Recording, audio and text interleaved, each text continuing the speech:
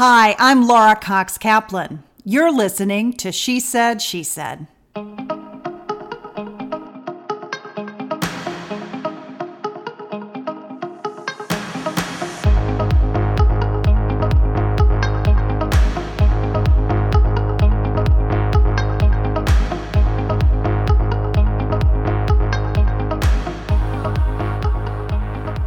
Something a bit different today. We're actually recording a series of conversations about women in power, women as role models, and women as they're depicted in film. In this three-part series, we'll be talking to Colleen Griffin, the producer of a political thriller called An Acceptable Loss, starring Jamie Lee Curtis and Tika Sumpter. We're also talking to former Congresswoman Barbara Comstock and A.B. Stoddard from Real Clear Politics. Each of these women brings tremendous knowledge, experience, and expertise to the topic of women in power. Women as role models, even when sometimes those role models may be morally or ethically challenged, and women in film in particular, and how all of these themes ultimately intersect. A big thanks to the producers of An Acceptable Loss, Corrado Mooncoin, Colleen Griffin and Joe Chappelle, and Candy Strait for their support of She Said, She Said, and for helping to make this series of conversations possible. Barbara Comstock is our next guest to talk about the film An Acceptable Loss and also women in politics and power. Barbara, of course, is a former Congresswoman from Virginia, as well as a former Virginia state legislator. Prior to that, she served in very senior staff roles at the Department of Justice and on Capitol Hill, both in the post-9/11 environment, which is a lot of what we're talking about as part of this movie. Barbara also happens to be a good friend of mine, so I'm really happy to see you. Welcome to She Said, She Said. Welcome, and wonderful to be with you, Laura. I've really enjoyed a lot of your podcasts and just think this is wonderful how you're highlighting so many senior women and the diversity of all the women out there and their activities. Thank you. Well, we're so happy to have you on and great to be here with you. So you have had an opportunity to work both as a staffer, a second in command, as well as a principal, similar to what we saw in this movie. Talk a bit about the pressure associated with being in one of those roles, especially when you find yourself in a position of perhaps disagreeing with your boss. Hopefully you never faced anything that was quite as consequential as what we're talking about in the movie. But in general, how do you deal with that? Well, like you said, something like this movie, which obviously it's a great thriller and highly recommend it. It was great to watch, and you have two very strong women in it. But I have to say, did not have any experiences like that. But I think it's the best of times and the worst of times to be a woman in politics. And the best of times is that women have more opportunity than ever before. When I came to Congress in 2014, when I was elected, I'd already been in the State House for 5 years, served at the Justice Department, worked in Congress myself as a staffer, but that was the first year we had over 100 women ever serve at the same time in Congress. So a little over 20%, it's about the same in the Senate. So you've heard a lot of the focus from last year on sort of Year of the Woman, but 2014 was the first year that we actually went over the 100 mark. Right now, even though there were a lot of women that won elections last year, they also didn't go up that much because there aren't as many Republicans. So it's about 23 point something percent in the House. It was about 21. So the Republicans going in reverse has led to fewer. And I think if we are going to have a diverse group of women, and if we're ever going to reach parity, you are going to have more Republican women, because I don't see the Democrat guys standing aside and letting the women have all the spots. Right. Women are about 39% of the Democratic caucus right now in the House, 6.5% of Republicans. In the Senate, it's a little better. I think they're about, we have 8 Republican women senators, I think it is, and 17 Democrat women, so 25% over there, but still fewer. We have some new Republican governors. So you do see more, and you see more women. In our lifetime, we've seen, Condoleezza Rice be Secretary of State. Actually, Madeleine Albright was first. You have women like Wendy Sherman, who I was just finishing up a semester at Harvard, and she was a high-ranking State Department official, very much involved in the Iran nuclear treaty, negotiations. So you do have more and more women in these roles. So I think what the movie did is it put women villains in sort of an equal role, right? As the same way as there have been men. So while I have not, my experience has more been the women have been the conciliate, try to work with people, and probably would not have been either proposing those things or acquiescing to them. But I still thought it was, an interesting dynamic to see the movie. Do you think it matters in the fact that both of these lead characters were, let's say, flawed, morally challenged? You can use your own terminology. Does it matter as it relates to role models? Well, I would have liked to have seen them more conflicted. Certainly I thought, when you're talking about a nuclear situation, I don't know anyone, male or female, who wouldn't have had much more conflict in dealing with that.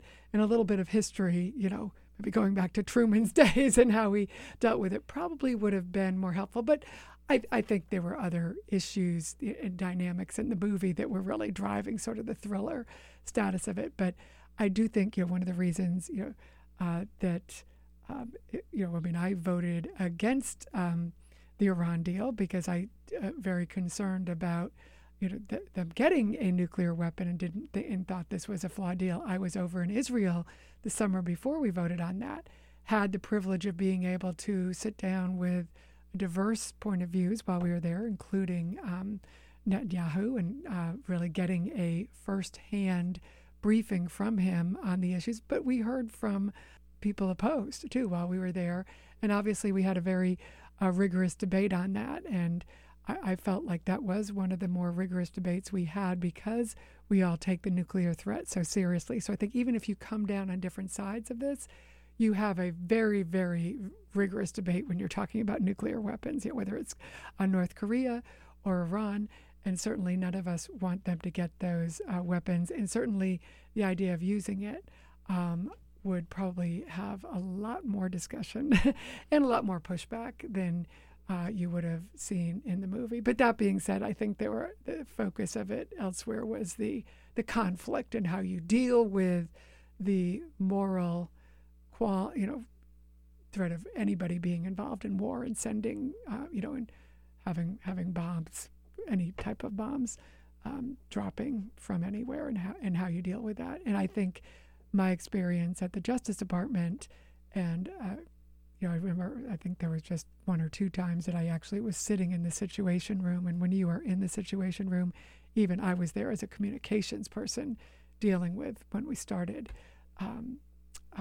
the war back in, I guess it was 2002, right? Mm-hmm. It was something that we all felt so gravely. Now, the decisions had already been made at that point of things that might start at some point. But the gravity of that and how serious everybody took it. And at that time, people forget now, but it was a bipartisan decision, and there was a lot of input on that. So I do think, even though things have gotten very partisan these days, and it is forgotten that you had, for example, Hillary Clinton, Joe Biden voted for this. I guess Chuck Schumer probably did too, if I'm recalling correctly. Chuck Schumer also voted against the Iran deal. So these issues usually are very bipartisan, even though in the movie it probably reflected more of today's politics than, and of course it was set in today's time, right, so that's why. Right, absolutely, absolutely. So going back to your work as a member of Congress and also as a member of the Virginia State Legislature, I know you believe strongly that it does matter to have more women in these roles. It's not just about checking boxes and saying, okay, we have as many as you do, and et cetera, et cetera. Why does it matter? Help articulate for our audience, for those people who still struggle with this notion of why having women at the table is important. Why does it matter? Well, because we are half the population. And we're also a diverse group of women. When you look at just the general dynamics, maybe not today, because you do see the gender gap, once again is sort of exacerbated. But in general, women split about evenly, Democrat, Republican. Men split evenly, but now men are a little bit more Republican, women are a little bit more Democrat. But by and large, depending on your state, you have men and women who are a diverse and split group. We now have a much more diverse population overall. I was privileged to represent an area where it really does look like America. We had a large Asian population, multifaceted Asian population. We had Indian, we had Korean, we had Chinese, we had Japanese, we had Vietnamese, and all of the things that come with that. Refugees and people coming from all over the world. We had Pakistani. We had multiple religions. We didn't have as large of an African American population as the national average, but we also had a large Latino population. So you want to have men and women from all those areas. So when people who have to, at the end of the day, you want to have people feel like this is their government. You want to be able to look up on TV, no matter who's making decisions, if it's healthcare, if it's national security, if it's tax policy, that you see someone, where am I in the picture? And I remember back when I was, at the Justice Department, and Condi Rice, was on the national security team, and Colin Powell, I could say, my daughter is looking at that picture and seeing that Condi Rice is making these decisions about these very serious issues in national security, as well as Colin Powell. And we really did have that diversity. And that was, 18 years ago, when, my daughter was just a little, a junior high kid. Now she's a mom and herself. And so I think that's important. So I've been very active in getting more women to run. When I ran, I had never planned on doing this, and people came to me, I think in large part because the seat that I was running in when I was in the State House was held by a Democrat woman. It had been held by a Republican man for 40 years, and then we lost it. So in some ways, the guys came to me and said, we need a woman. They didn't think the seat could be won, right. But they said, we're looking for a woman. Now, I didn't realize it at the time, but I didn't realize how few women we had on our side in the State House. And so I became involved in really trying to recruit and realizing how hard it was to get women to often, certainly in my area, very successful women who it's a pay cut when you take to do this. Now, you can have people who it's not a pay cut for, but it was a $17,000 job. Right. Now it was part-time. So I was able to juggle, my kids were grown. I could juggle my business, which I had at that point, and my personal practice, as well as doing this, a part-time job. And I thoroughly loved it and really tried to work hard to recruit other women. By the time it came to run for Congress, I didn't have to be pushed at that time. But for men enlisting me, I might not have ever run, kind of pushed me in the pool. And now I realize at this point, a lot of men and women came to me and said, we need you to run in this seat. And I was ready to jump in and didn't have to be pushed. And I realized then that I wanted to support women, more women. We came in, we had a class of 6 of us, very diverse backgrounds. I know, Elise Stefanik, who was the youngest woman elected. Been on the podcast, yes. And Mia Love, who African-American Republican woman. Martha McSally, who was the first female pilot, she's now a senator from Arizona, and Mimi Walters. So we had an exciting group of us that were going around the country, and we really were focusing on trying to recruit women too.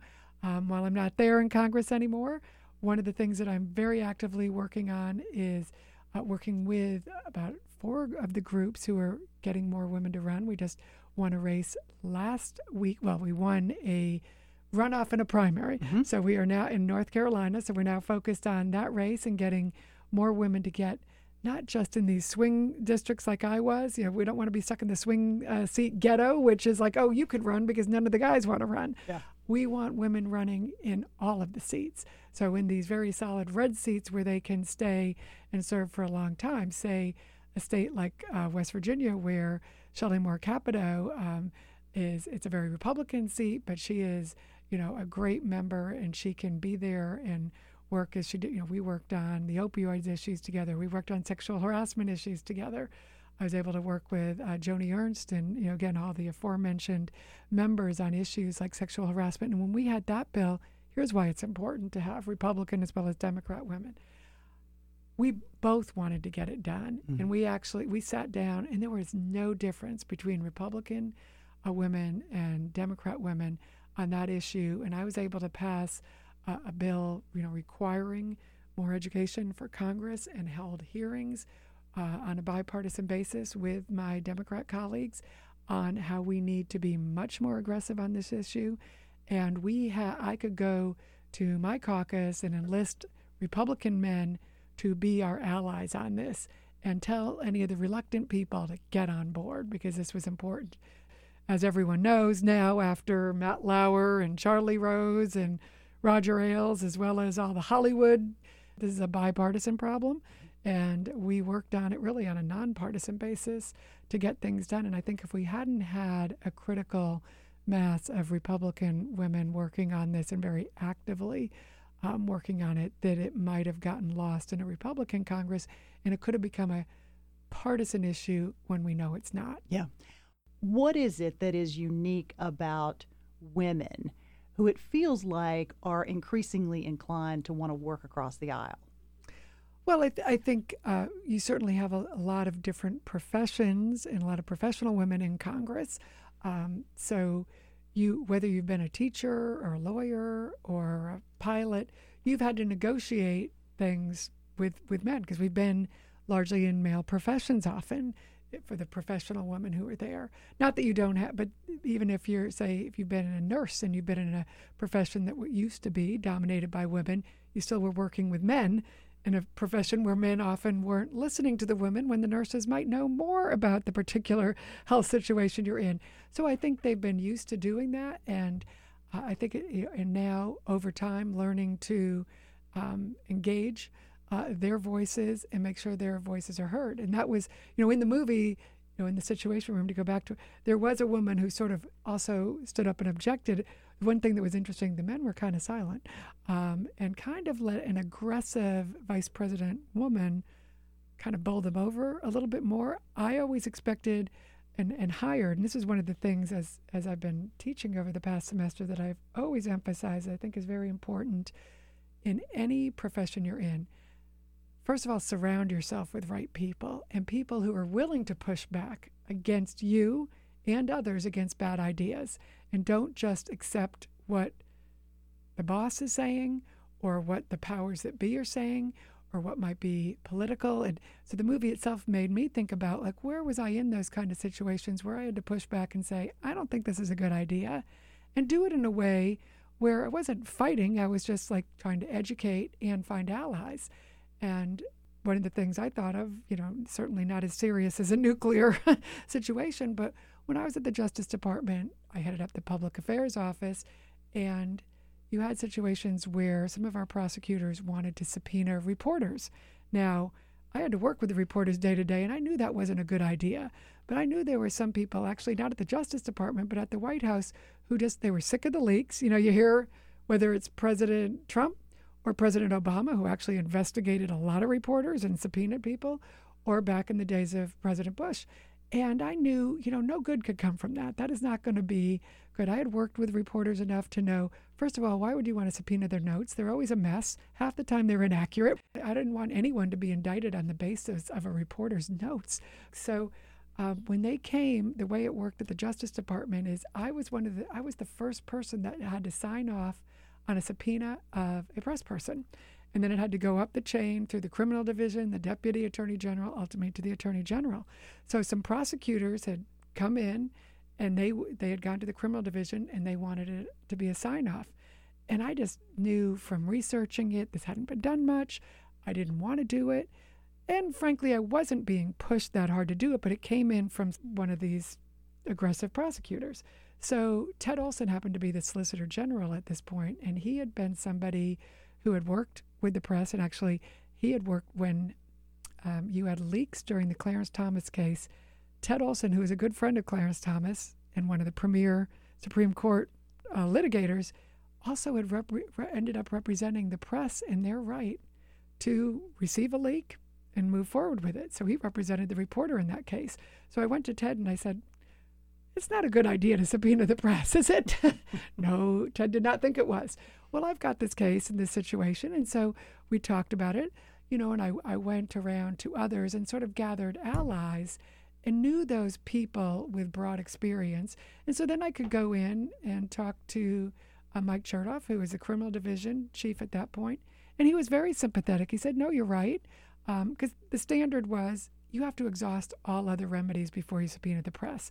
And I could really look through this, as could Mike and others, and say they had not exhausted all the remedies. So instead of being intimidated, like, oh my goodness, somebody up there, somebody more powerful than I am, a prosecutor or my boss, seems to want this subpoena, and if I don't sign off on it, I'm going to be the bad one here. That was not the experience at all, because I did my homework. I really had looked and seen who my allies were, who were there, and their knowledge base that would fill in maybe experiences that I didn't have. And I knew when something didn't feel right to go to those people and to talk it out, to work it out. And it ended up being very conciliatory at the end. But kind of when I was looking at the movie, instead of just saying going along, the one thing I noted in it, here you had this woman, the smartest person in the room, so talented, knew her stuff, but she hadn't done something that I know people like Wendy Sherman recommends, and I myself recommend, which is get a group of allies, oftentimes develop a group of women allies in your workplace, but also get subject matter allies so that when you're faced with those real dilemmas, you can go to people who you trust and you don't get railroaded into doing something you know is wrong and something that you aren't going to be able to live with. Right. Absolutely. Absolutely. I mean, it takes a pretty confident person, too, as you just described the scenario.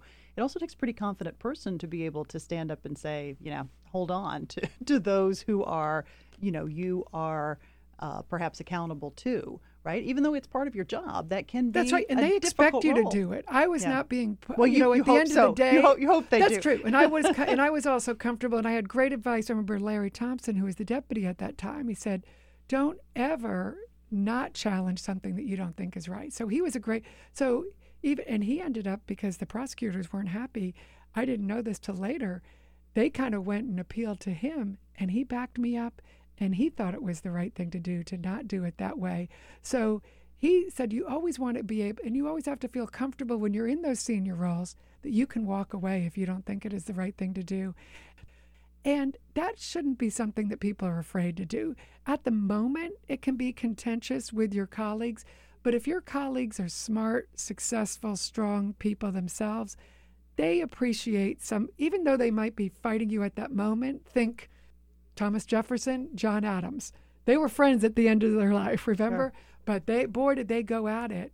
And isn't our country better for it? So Abigail Adams had remembered the ladies. So I think when you know your history, when you know that, even though we don't have those women historically often to look back on, those are those same experiences. And the public, when you're a public servant, the public deserves you to be willing to lose your job if you have to, and to stand up for what you think is right. At the end of the day, I had staff like that, and I'd always tell them, even when I'd sort of say, okay, no, I'm making this decision, and they'd come back at me, and I'd be like, you know what, first of all, I really appreciate that you're coming back, because you've done your homework, and you're really smart, and it's not that I think you're wrong, it's just this is necessarily, and you may even be right, but this is where I'm going to go. But gosh, I appreciate that you pushed back and that you just didn't say yes and go do it because I said so. Yeah. And you want to have people like that around you. Mm-hmm. And I think any woman particularly should develop a strong group of women friends who maybe are more senior to her, who've been through some of these tougher things, so they can go and get sort of an outside view that's a little dispassionate. And then as well as, subject matter experts all around. Yeah. I mean, a big part of that is the culture, right? The culture that you established in your office, which made it, that staffer feel safe to know that they could come to you, even if you disagreed. And he or she could come to you and say, hey, I have a different point of view. I really want you to think about this. Even if they come back to you repeatedly, they knew you weren't going to fire them.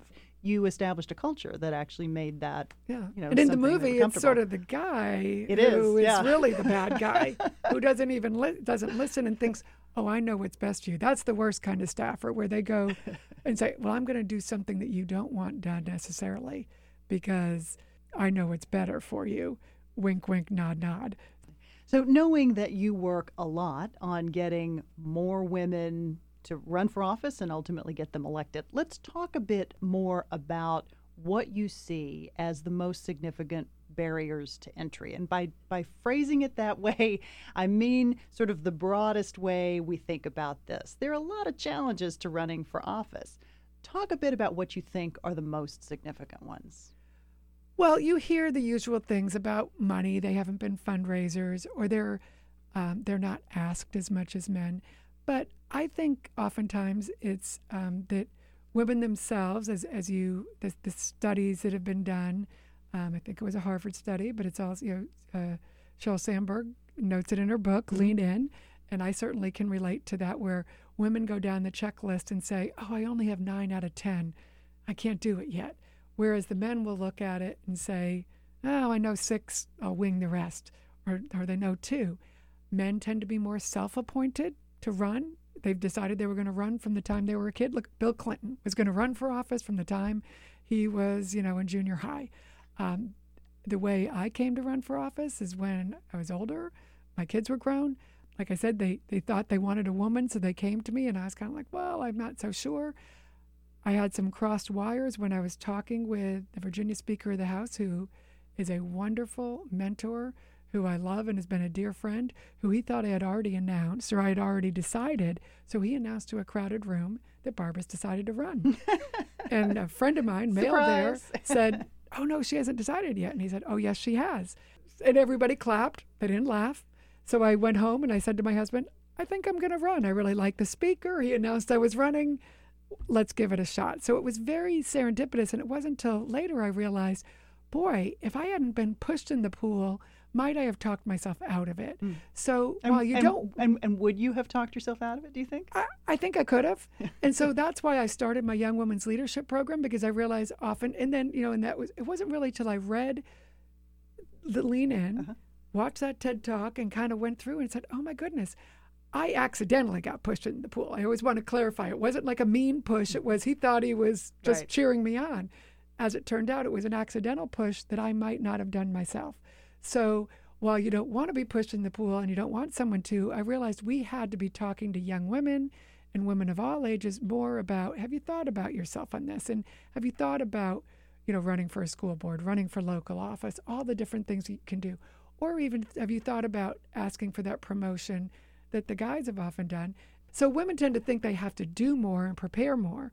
And not that that's a bad thing. I think that's a good thing. So good. Take that, the fact that you do more and prepare more, and realize how you can use it. Women often don't realize that all of their skill sets in, with their kids, with the relationships they've made, as I went knocking on doors in my first race and knocking on 10,000 doors, I was meeting people who had their, the baby shower for the teacher from the class. I had been, the class mom. I had done the auction, as well as, done things in Congress and worked for various candidates.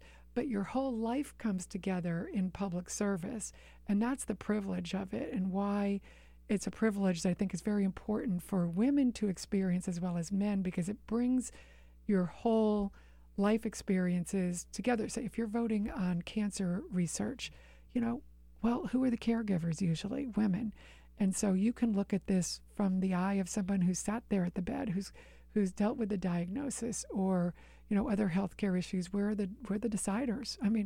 We're the deciders on 80% of the purchases in the family. So that's why we don't give ourselves enough credit for the skills that we bring, and how important it is for young women. I could always, young girls, I'd be in a parade and like a young girl would run out and just like hug your legs away like your little grandkids do, and just throw your arms around you, because where am I in the picture? The time I was in Congress, I was the only female member of the Virginia delegation. They had no statewide women. They had no women members of Congress. That was it. So you mentioned your Young Women's Leadership Program that you started while you were in Congress, and maybe even in the State House. In the State House, and you have kept that up, and you're continuing to build that out. What is that, and what are you trying to accomplish with that program? Well, I started it 6 years ago for junior high and high school girls because I wanted to make sure young women weren't limiting themselves and tracking themselves in a particular career before they needed to, and expose themselves to women in leadership in all kinds of roles. So we bring in the first Indian American astronaut and talks about how she came to, she loves science. She was growing up in Ohio. She goes, I was really different. But then, that went into the military, was a pilot, never thought she'd be an astronaut, that ends up being an astronaut.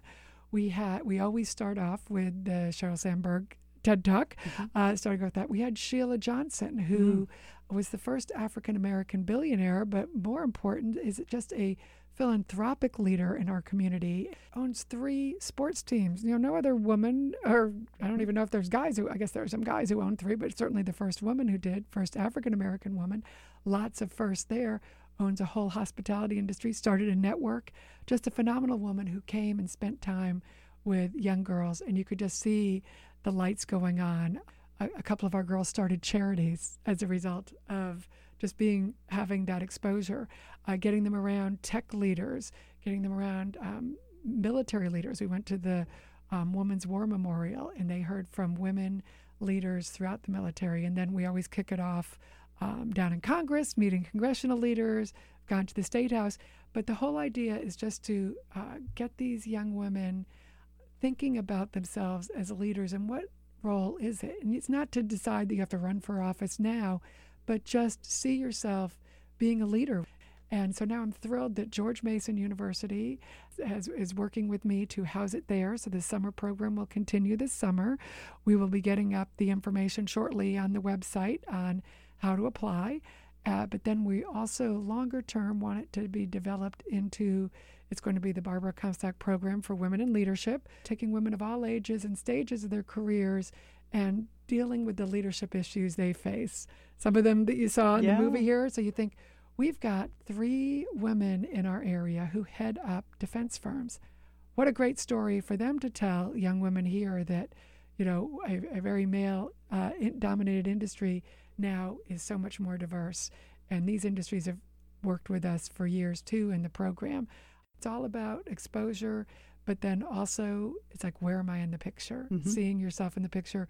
And as we do that, everyone from Sheila Johnson to a local state official we had talk to the young girls, tell about their obstacles and their failures, and how don't be afraid to fail, because the guys go out and just dust themselves off and get back up. Yeah. So it's a way to really open up your horizons. As it relates to your own personal story and your own personal journey, losing last fall was hard. How did you recover from that? How did you stop yourself from doing something that an awful lot of women will do, which is to over-personalize an outcome? What's your advice for dealing with something like that? Well, I think having worked on this for a long time and knowing, I was in a blue area, kind of behind enemy lines for every race. I was never supposed to win any of my races. So every race, when we'd win and do it all, I was like, wow, that's, a surprise. So, it was such a privilege to work there, and I appreciated every moment that I was there and the people it exposed me to. So, and as I told, I spent the semester at Harvard going back and forth. You were teaching, right? Yes, I was teaching. I've started at Baker Donaldson Law Firm, which was a great law firm. Baker Donaldson is one of the top firms for women in the country. There's only 2 law firms that are the best places to work, and Baker Donaldson is one of them. There were so many people and experiences that I'd been exposed to that I knew, if anything happened, there were so many more things that I wanted to do. And I always told the young women, I said, you don't have to decide what you want to be when you grow up. I haven't, I'm still, there are so many new things. And I had a good friend of mine who always said, she goes, always be, looking around and seeing all the things that going on, because you never know when some great new opportunity is there. So I am thrilled to be able to continue working on the things that I love, because that's the thing. When I was in office, I could work on, I worked on human trafficking issues, passed legislation in the State House and Congress, worked on the opioid crisis, worked to help our veterans, worked on tax policy, which was really something I always loved working on from the time I was a staffer, all the STEM women initiatives that I did. So a lot of the bills I had were like multi-year. So I feel like I can still see that all impacted. And now from the role of what I'm doing, I'm able to still work in almost all of those areas. And I knew that from my previous jobs as I went, whether it was at the Justice Department or in Congress or when I was in the private sector before or working on other people's campaigns or when I was a candidate and then the member myself, is I always focused on the issues and the things that I was passionate about so that whatever seat I held in the private or public sector, that I could advance those causes. So I feel very much like I still am able to do very much that same work. So I feel like all of the things that I was so privileged to do in Congress, I still am able to do. Certainly something that I learned early on, and I know you have too with your wonderful husband and your family, is whatever you're doing, make sure you got your family right and your friends, because when you have a family, someone to love, to do this for, people and friends to do it for, it makes your successes that much more meaningful, but it also makes a failure a speed bump. And it actually teaches you, everyone says, your failures you learn as much from.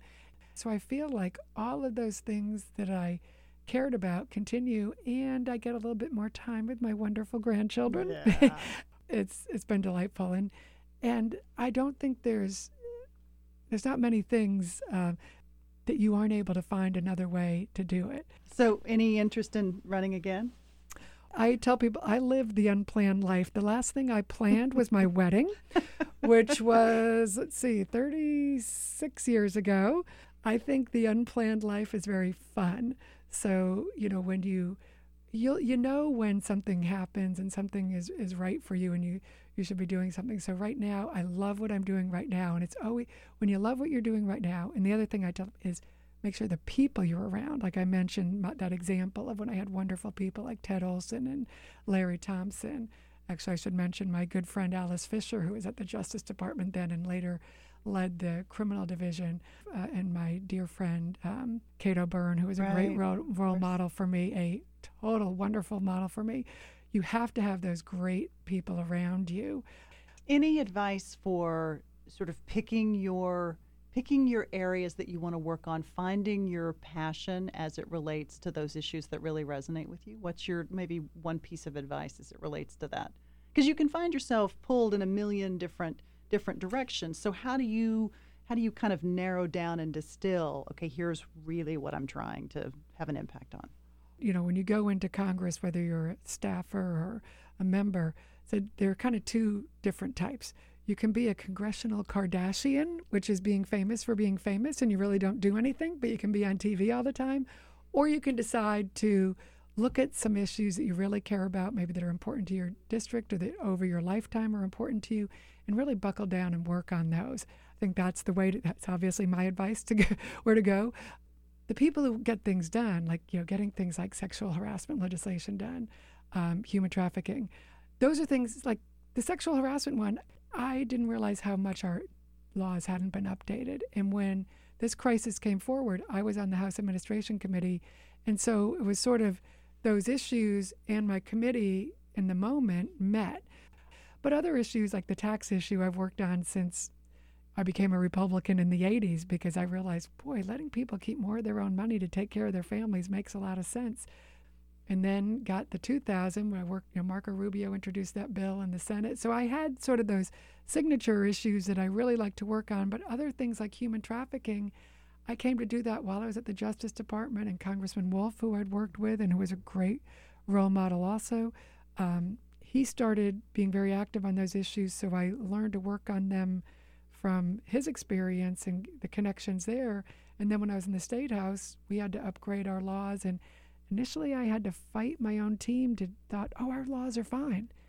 And the first year we didn't get them passed. And there's an example. First year we didn't get them passed. I didn't go yell and scream and call my colleagues names because there were people on both sides who weren't for it.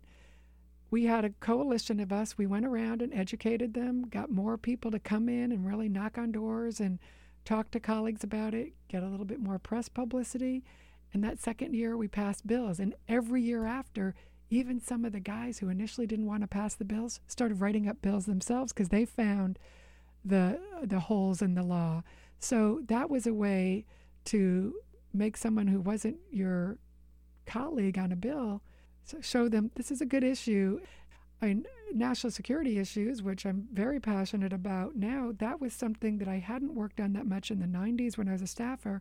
But after 9/11, my best friend, Barbara Olson, was killed on 9/11. I was working at the Justice Department, after that with Ted Olson. So I got a national security graduate degree of the kind I never expected I would get, because there was this crisis and the Justice Department, where I was a public affairs chief, but I had to learn all that law, know that, and it really held me in good stead later on to know the people and the views and a lot of the how you go at these issues, and understand that there's a range of views here, and the people who have the range are not bad people. That people who were on different sides of issues are my friends on both sides of these very, significant national security debates. And, if you were for the Iran deal or against it, that doesn't mean you're a bad person. It's just you came down in a different way. I was against it, but I know good friends who were on the other side. But that experience definitely helped me form my passion and concern for strengthening our military. I feel like that issue throughout my career has been something that has been very important to me, no matter what role you have. Yeah, absolutely. One question that inevitably comes up for women running for office is this notion of likability. I think some good advice that I can give to women on this, no matter what, first of all, be yourself. And you've got to be yourself and find out what's your right style and who you are, and have fun. Have fun. These jobs are very difficult, challenging jobs. They're a great privilege, whether it's a national security job or working over at HHS or any of the myriad things you can do, being an ambassador. Have fun and have a sense of humor. I oftentimes say, people always think Congress or public policy, the movie, was a little bit more like House of Cards but my experience often was a lot like Veep. And it's good and the people who are the most kind of annoying to be around in politics are the people who don't have a sense of humor. I had some colleagues over the years, say male colleagues, who had no sense of humor. And if you can't laugh at yourself and laugh with other people, and at the end of the day sit down and really be happy about what you're doing, then this will be a very difficult. So take your work very, very seriously, but don't take yourself as seriously, and make sure you are getting, they say get your oxygen first. And I think that oxygen is having that fun. For me, it was, my kids and my grandkids, but also my friends, my girlfriends, having that core group of girlfriends who are there for you, who don't need to know about your work life. They're just there as a support system. Mm-hmm. So have fun. Barbara, thank you so much. It was really, really great to have you here. Well, thank you and all you're doing for women and leadership and highlighting it, because one of the biggest problems probably is that the media did not cover women in a lot of their leading roles and did not cover a lot of these issues in the way they should. And so I think you find, I know I've shared your podcast with so many people, because this is something where women say, where am I in the picture, or where am I in the audio?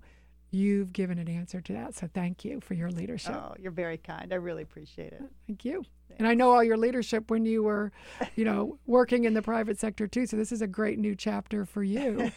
And we appreciated you when you were over there and helping women run. And now you're here highlighting the whole gamut. So thank you. Appreciate it. Thank you. I'm going to have Barbara back. To learn more, you can visit our website at www.shesaidshesaidpodcast.com. There you'll find links to An Acceptable Loss, which you can rent or download anywhere that you stream your movies. It's terrific, and we highly recommend it. Also, a big thank you to the producers of An Acceptable Loss, Colleen Griffin and Joe Chappelle, as well as Candy Strait, for their support of She Said, She Said, and for helping to make this series of conversations possible.